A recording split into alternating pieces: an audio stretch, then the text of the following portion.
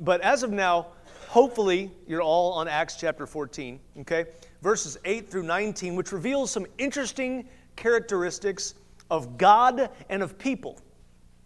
And the title of this message is God is Not Without Witness, and that's from something that Paul says in today's text. And the theme centers on first how this statement is true, and then on the variety of human response to that truth. And it's been said, whenever we read Scripture, we ought to come away with a better understanding of God and a better understanding of ourselves. And that's what we're aiming for today. So if y'all are ready, we'll ask God to prepare us, and then we'll jump in. Lord, please make us good soil. In Jesus' name, amen. All right, verse 8. Now at Lystra there was a man sitting who could not use his feet. Lystra was almost dead south of Iconium. You guys might remember last week they were in Iconium. They'd stayed there for a while. If you recall, they left because they'd heard that leaders of both Jews and Gentiles were trying to kill them. So anyway, they came across this man. He's lame in both feet. It says he was crippled from birth and never walked. He listened to Paul speaking. I think it's interesting, that little short sentence is written like that. He listened to Paul speaking. What was Paul saying, do you think? Yeah, say it louder. The gospel. He was preaching the gospel, don't you think? I mean, that's what Paul and Barnabas were doing pretty much everywhere they went. So this man who'd probably spent most of his adult life lying on a mat near the synagogue, collecting charity or alms from strangers, he'd certainly had a lot of opportunity to soak up God's word over the years. I mean, he was able to hear it from where he was. But today was something different. The story's focus wasn't on the salvation and the Messiah that was to come, but the salvation and Messiah had already come, was already there, had already been. And that he's accessible to anyone who had faith. And this was a new story for him. So he's listening, it says, and Paul, looking intently at him. Remember the last time Paul looked intently at somebody? It was Elymas the sorcerer.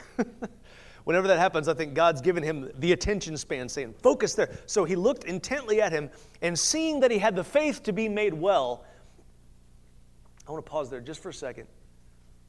That word, the Greek word, sozo, that's translated to be made well, literally, the Greek literally translates, he had the faith to be saved.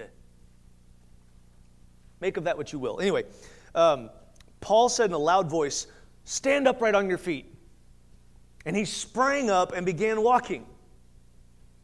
Okay, so right off the line here, I think we can all agree that God is evidenced by miracles. God is evidenced by miracles. What are miracles? They're supernatural occurrences, right? Things that step outside of the norm, not just due to, what we think of as coincidence or whatever, but something where God actually intervenes in nature. Okay, and when God does miraculous things, it draws attention, right? I mean, there's some great examples in Scripture where God does something amazing, and suddenly everybody that's there, they see it, they immediately glorify God because, they know that it's got to be His hand at work. There's no other possible option. In fact, pretty much any of those cases, there's no explanation that would make sense other than that God had performed a miracle. Now, the problem is that there are some people who will prefer an explanation that doesn't make sense rather than admit what they've seen. I mean, these are the types of people that say, it's by the prince of demons that he casts out demons, But most people can recognize what they're seeing when a man who has never walked in his life literally jumps up to his feet. I mean, can you imagine that? It wasn't just that, his legs suddenly began to tingle. It's like, I can wiggle my toes, or like the spindly-legged baby giraffe kind of thing. None of that. He leaped up. I mean, this is physically impossible. But God does the impossible. That's why it's a miracle, right? And it seems the primary purpose of these miracles is not merely to restore creation, not simply to bring glory to God, but to produce faith. In fact, John 14, Jesus himself told his disciples, the Father who dwells in me does his works. Believe me that I am in the Father and the Father is in me, or else believe on account of the works themselves. So miracles, supernatural interference or interjections into nature, those are evidences of God. But there's something cool about the specific incidents. You know, Luke hasn't said anything about Paul and Barnabas performing miracles in Lystra yet. This man was simply listening to the gospel. Okay? I want you to just think about this. If they hadn't performed any miracles, this man was listening to the gospel. It doesn't even say he was wanting to get healed. He had the faith to be saved. He's listening. Paul could see the Lord had predisposed him to faith, and he brought that man's faith to a stunning conclusion. And church, I think this is a reminder that people are capable of surprising faith. You know, just as it might seem strange that many Pharisees, you know, they had access to the law, they had access to all the trappings of religious life, but they still, most of them refused to believe on Jesus. It's also pretty amazing that people who seem to have been, I don't know if this is a proper phrase, but they'd been dealt a bad hand in life, so to speak. You know, it seemed like they had a really hard time with life. They could have such shocking faith. It's a reminder that faith, like every other good gift, comes down from the Father of heavenly lights. And bearing in mind, the Father didn't reveal everything to the Son while he was on earth.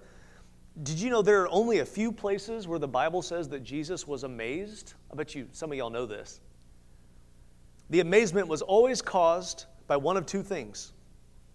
It was either by a person's lack of faith, and that's from typically people who should have known better, or it's caused by a person's faith, who typically didn't belong to what we normally think of as God's people. That's when Jesus was amazed. And I've seen folks who've grown up in a household with two godly parents that were raised in church who never lacked anything and have still completely walked away from the faith. And I've known other people, and I'm sure you have too, that grew up with abuse and poverty and terrible loss who follow Christ with all they have and with all they are. It's amazing how that works. What's more, we see in this text that God is at work through our faith. It was the power of God that gave this lame man the ability to leap up and walk. It wasn't just some nebulous quality of his faith. You know, like Jesus or Paul didn't just look at him and go, that guy looks like he believes in Santa, you know, or whatever. I mean, it wasn't like that. He knew that there was a special kind of faith, that God was working through this man, through his faith. And I find it kind of nifty that God chooses to partner with people. I mean, for him, it's probably a lot like when you know, you and your toddler make the bed and they're helping, you know, make the bed. We have to remember, though, that God is patient, and He loves to reveal His character to us through the interaction of working through our faith. Anyway, we're going to keep going. And when the crowd saw what Paul had done, they lifted up their voices, saying in Lycaonian, "The gods have come down to us in the likeness of men." And Barnabas they called Zeus. That was Zeus was like the head honcho god, you know, for the Greek mythology. And then Paul they called Hermes because he was the chief speaker. You remember I want to say it was the Goodyear, the little feet with the wings on it. You know, that's supposed to represent Hermes. He's the messenger of the gods. And the priest of Zeus, whose temple was at the entrance to the city, brought oxen and garlands, which were two signs of worship, oxen and garlands to the gates, and wanted to offer sacrifice with the crowds. Now you hear that, and first of all, you know, I know we might be tempted to chuckle or to think less of these Greeks for thinking that Paul and Barnabas were gods, but I don't think we should, and here's why. They were devout followers of their own mythical religion, right? So why wouldn't they be affected by a miracle the same way that many of the Jews were when they saw Jesus performing signs and wonders? See, people are able to respond to evidence that they see. Now, this is true for Jews or Gentiles, for believers and non-believers, for those who come to the right conclusions and those who come to wrong conclusions. But either way, they're still responding to what they see in accordance with what they already know. So, let me give you for instance. A lot of Jews understood that Jesus might be the Messiah even before they heard him say so. Right? Because they were waiting for the Messiah. They saw the miracles that he did and they believed. Not all of them, but many of them did. The Greeks didn't realize yet that there was only one God. Okay, rather than they had this pantheon of gods. But they still knew a miracle when they saw a miracle. And so how did they respond? They tried to offer sacrifices. Why? Because human beings are wired to worship. We are created to worship. God created us with the innate desire to honor something that is greater than we are. You know, people in ancient cultures at the time that God revealed himself to Abram and called him out of Ur, those folks worshiped the moon and the sun too. And of course, all the Canaanites worshiped idols. I mean, even atheists will find something to worship. They'll worship success or money or their kids. I told you about that guy named Byron that I met a long time ago that worshiped fun. You remember I told him I serve Christ, and he said, I serve fun. Sad. Some people worship a set of ideals. Some people worship a sports team. You know, I went to see the Batman movie with a bunch of Judah's friends the other day, and they were all so we were all so excited to go see this movie. In fact, one of the guys shouted out, "I love you, Robert Pattinson," right before it started, and we were all embarrassed. But when it started and when it ended, people in this theater actually cheered and clapped for a movie. Folks, we are hardwired to demonstrate our appreciation for things that impress us, things that inspire us. And if only we recognize the awesomeness of God so easily. People that say that they're not demonstrative in worship, go to a football game with them. Anyway, these pagans, these devout Greeks are preparing to worship Paul and Barnabas. But when the apostles Barnabas and Paul heard of it, they tore their garments and rushed out into the crowd, crying out, "Men, why are you doing these things? We are also men of like nature with you, and we bring you good news." Do you know why they're tearing their garments? Because they're Hulkamaniacs, brother. No? No? That was not in my notes. It was a cultural thing. It was a way of showing great dismay or even mourning. They wanted to make a very strong statement. Don't give us honor that belongs to God. And that's what they should have done too. You know, listen, friends, Christians deflect glory that God should receive. Okay? We don't soak that up. We deflect it. We should say, praise God. We should give glory to God. When you are a new creation in Christ, it comes with the understanding of your sin and of God's perfection, of your inability and of God's capability. And you recognize that anything good or anything praiseworthy that is in you is due to God's grace. Any gifting that you may have, any talents, no matter how hard you work to hone them, okay, they came from the Lord. And even if you have the ability to perform signs and wonders, that is the power of God, and it only occurs at His discretion. So never accept glory that belongs to God. Never, ever, ever. You may remember that King Herod accepted glory that belonged to God. Just a couple chapters back, it did not end well for him. So by the way, what is this good news that Paul is alluding to? The gospel. Thanks, Chris. It's the gospel. They've been preaching about Jesus, about God's Messiah, and about His death and His resurrection, and how God provided the forgiveness of sins through Him. And that's important because the context can help us to understand what Paul's going to say next.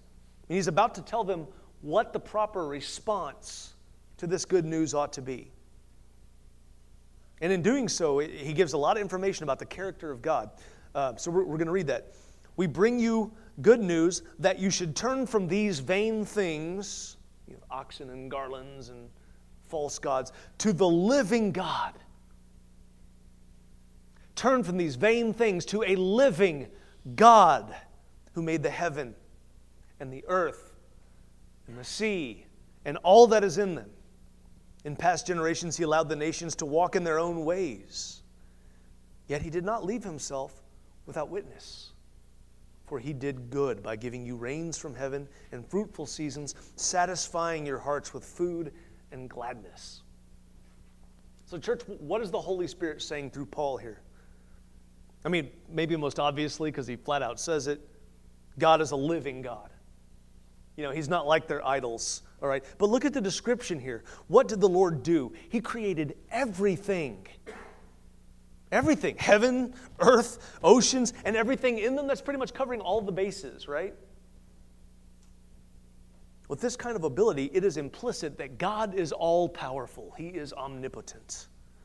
You can't create universal order out of universal chaos unless you have universal dominion.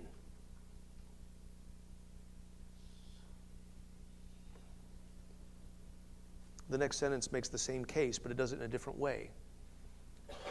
Paul says, in past generations, he allowed all the nations to walk in their own ways. Now, this statement implies a couple of things, okay?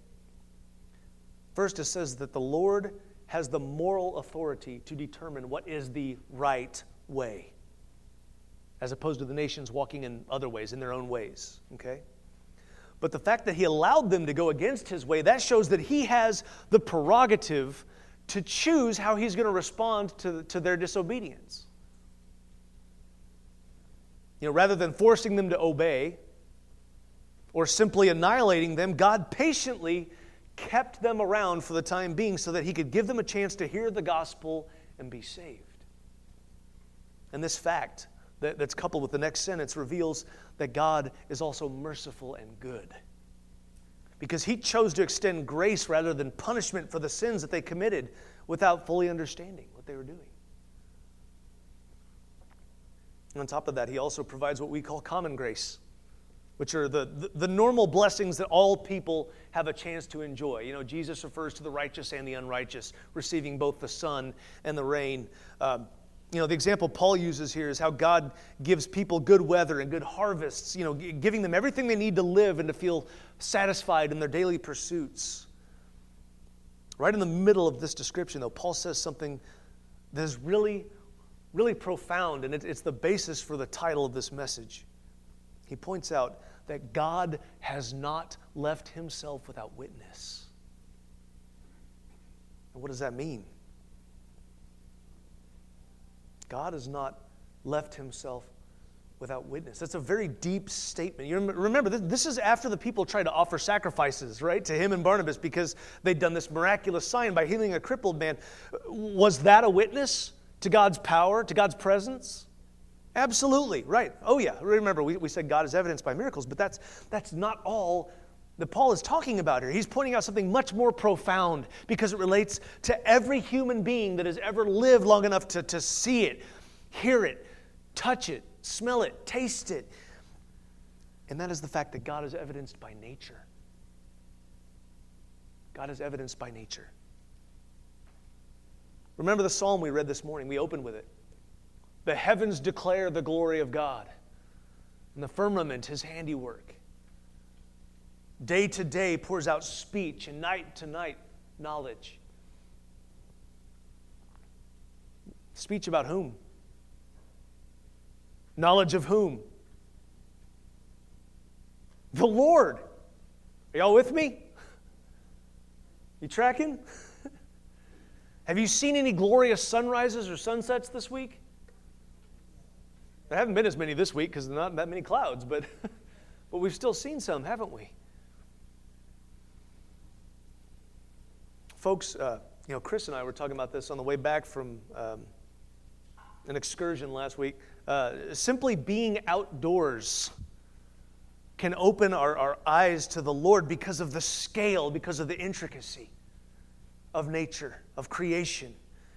I feel like the more scientifically complex our knowledge gets, the more it reveals about the presence of God and about the qualities of his character. You know, since the modern scientific age began, we have continually been able to see further and further out into the universe and distances that just stagger the imagination, and we haven't come to a wall yet. You notice that? It keeps going. It keeps getting bigger and bigger. We've also been able to see smaller and smaller particles that make up everything in creation. And every time we get down to something that we think are the basic building blocks, we find out pretty soon there's something that those are made of. Bigger and bigger, smaller and smaller. The tiny razor-thin margin of Earth's orbit that allows this planet to sustain life. The impossibly delicate balance of our universe. The rods and cones, the photoreceptors in the human eye, it all points to an all-powerful creator. And I'm not just, presuming that either. The Bible says so. In Romans 1, Paul writes, "For what can be known about God is plain to them," referring to mankind, "because God has shown it to him." For his invisible attributes, shown it to them, his invisible attributes, namely his eternal power and divine nature, have been clearly perceived. That means anybody can see. Since the beginning of the creation of the world and the things that have been made, so they are without excuse. Who's the they? Everybody. Us. We are they. In other words, friends, it's incredibly obvious that there is a real God that exists and that he made everything that we see when we're out there in nature, right? Atheism doesn't make sense. I think it makes less sense now than it did 200 years ago because we have an ever better understanding of the magnitude and the complexity of our universe. It didn't just happen. Now, some people think that, just because we've figured out how something works, we don't need to assume a creator. Well, that's irrational. It's been compared to saying we understand how we understand how a car works, and therefore nothing built it. Right? That doesn't make any sense. God is evidenced by nature, by his creation, and he is all-powerful. And the fact that he created a world so full of good things that bring joy and gladness to us, that shows his goodness. His patience with mankind shows his mercy.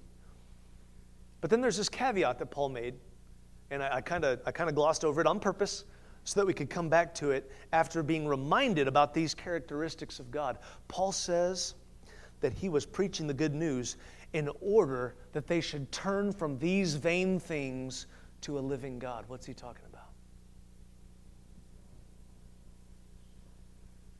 What vain things? You said sin, idolatry, their own false gods, their own contrived religious system, their faulty way of thinking and living. What Paul is talking about is mankind's desperate need for repentance. What is repentance? We've talked about this a bunch of times. Metanoia in Greek, a change of mind. But it's a complete change of mind. It's a turning from sin and turning toward God. That's what repentance is. It's a type of surrender to faith that kicks off that transformation in a person. I read a brief piece of Romans 1 earlier. I want to read the context around it now to show how desperate, how desperate this need of repentance actually is. Right before the verses explaining that God's character is evident in creation, so much so that people have no excuse to reject him, Paul wrote, "For the wrath of God is revealed from heaven against all ungodliness and unrighteousness of men who by their unrighteousness suppress the truth." What is wrath? Judgment. Come on, you guys in my class this morning, what is wrath? Righteous anger. Thank you. What is wrath? No, sorry. Wrath is righteous anger. It is the appropriate response to rebellion against a perfect, loving, and holy God. God is infuriated when people suppress truth with their unrighteousness. I want you to think for a moment about God's truth being suppressed by unrighteousness today. Jesus himself said, "Have you not heard that in the beginning, he," that's God, "created them male and female?" How many genders is that? Oh, how about that? Far more basic than that. In the beginning, God created the heavens and the earth. And what are our kids being taught in school? That lightning struck rock soup and somehow created life. It's insane. The glory that belongs to God is being attributed to nameless processes that defy logic and don't even exist. The genius and the beauty of complementary genders is being denied. And here's where that goes, friends. The Bible is very clear. Paul describes what occurred with the nation of Israel probably multiple times throughout history, and it also describes many nations that are founded on godly principles, including, I believe, ours.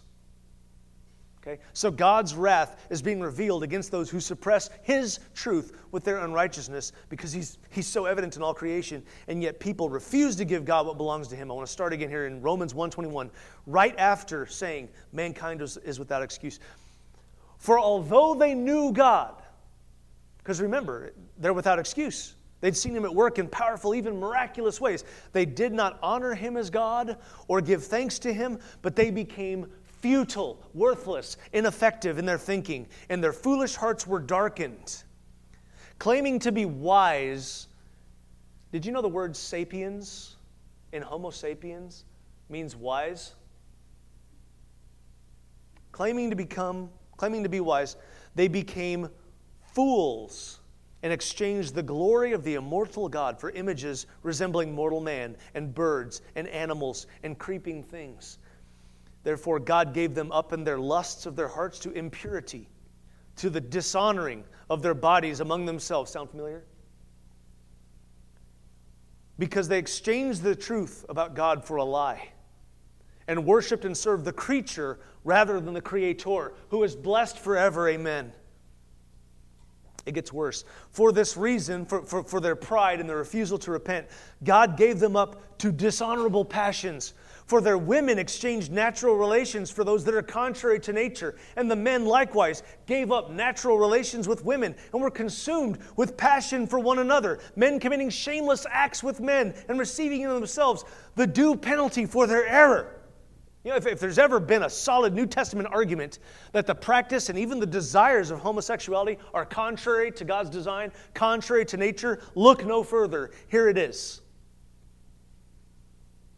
And since they did not see fit to acknowledge God, God gave them up to a debased mind to do what ought not to be done. Do you see this downward spiral of depravity? Do you see it?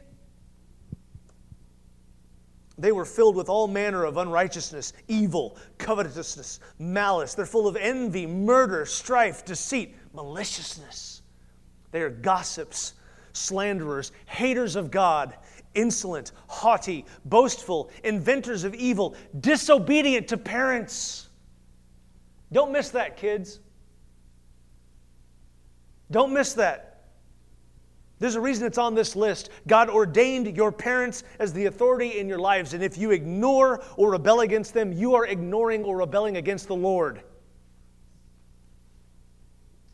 Foolish, faithless, heartless, ruthless. Though they know God's righteous decree that those who practice such things deserve to die, they not only do them, but give approval to those who practice them. You see that? You see the lowest point in this downward spiral, the place at which an individual or a society is circling the drain, is when they are not only practicing wickedness, but they are proud of it and encouraging others to do the same. Where we are right now as a society. And where way too many people, even within the professing church, are headed. Do you agree that people are in desperate need of repentance? I am. Every day. You are too. Every day. To become more like Christ, we need to continue to undergo a process of sanctification, which means our minds being turned more and more to Christ. Paul says, be renewed by the transforming of your mind. something God does, but we participate. Don't misunderstand, folks. This is not just about society. Hope I made that clear by raising my hand. Or culture. Or even within the church. Empires always crumble eventually. Nothing in this world is forever.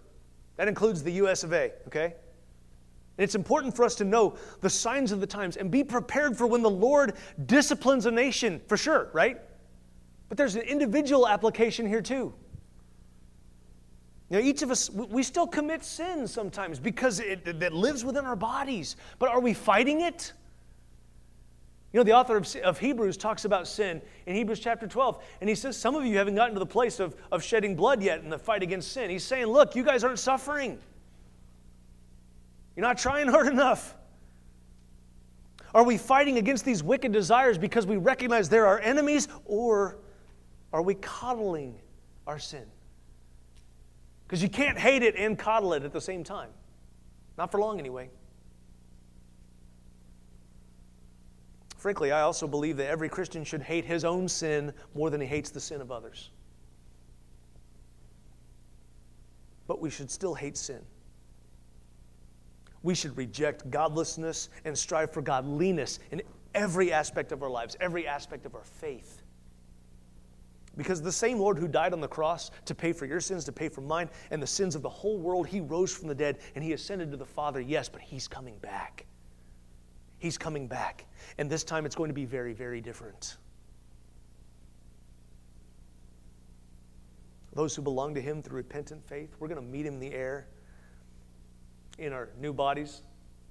But those who've steadfastly rejected Him, who've chosen their own way, who've refused to repent, they will be judged. Don't be on the wrong side of that return, folks.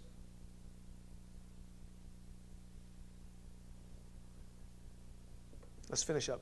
Even with these words, they scarcely restrained the people from offering sacrifice to them. Because these Greeks were really zealous. They thought they were gods. But Jews came from Antioch and Iconium, and having persuaded the crowds, they stoned Paul and dragged him out of the city, supposing he was dead. What? We're going to start our text next week with verse 19 also, but I thought it was fitting to put this here, okay? From trying to worship them in one sentence to the next sentence, being persuaded to drag them out of the city and kill them, okay? I thought it was fitting to remind us that people are horribly fickle. We're terrible about this, folks. The human heart is desperately wicked and deceitful above all things. We're so fickle. I told you the opening story was eventually going to make sense, right? But people, we are so quick to go from friends to enemies or enemies to friends. Aren't you thankful that God is not fickle? Aren't you glad that He's not capricious or arbitrary, that He doesn't one day just go, yeah, I don't like you guys. God doesn't make snap decisions. God is constant, but people aren't. And I want to end on that. According to Ephesians 2, if you are a justified believer in Christ, then you are chosen in Him before the foundation of the world by the same God that created this entire universe, who is all-powerful and good and merciful, but He's also wrathful against those who reject His kindness.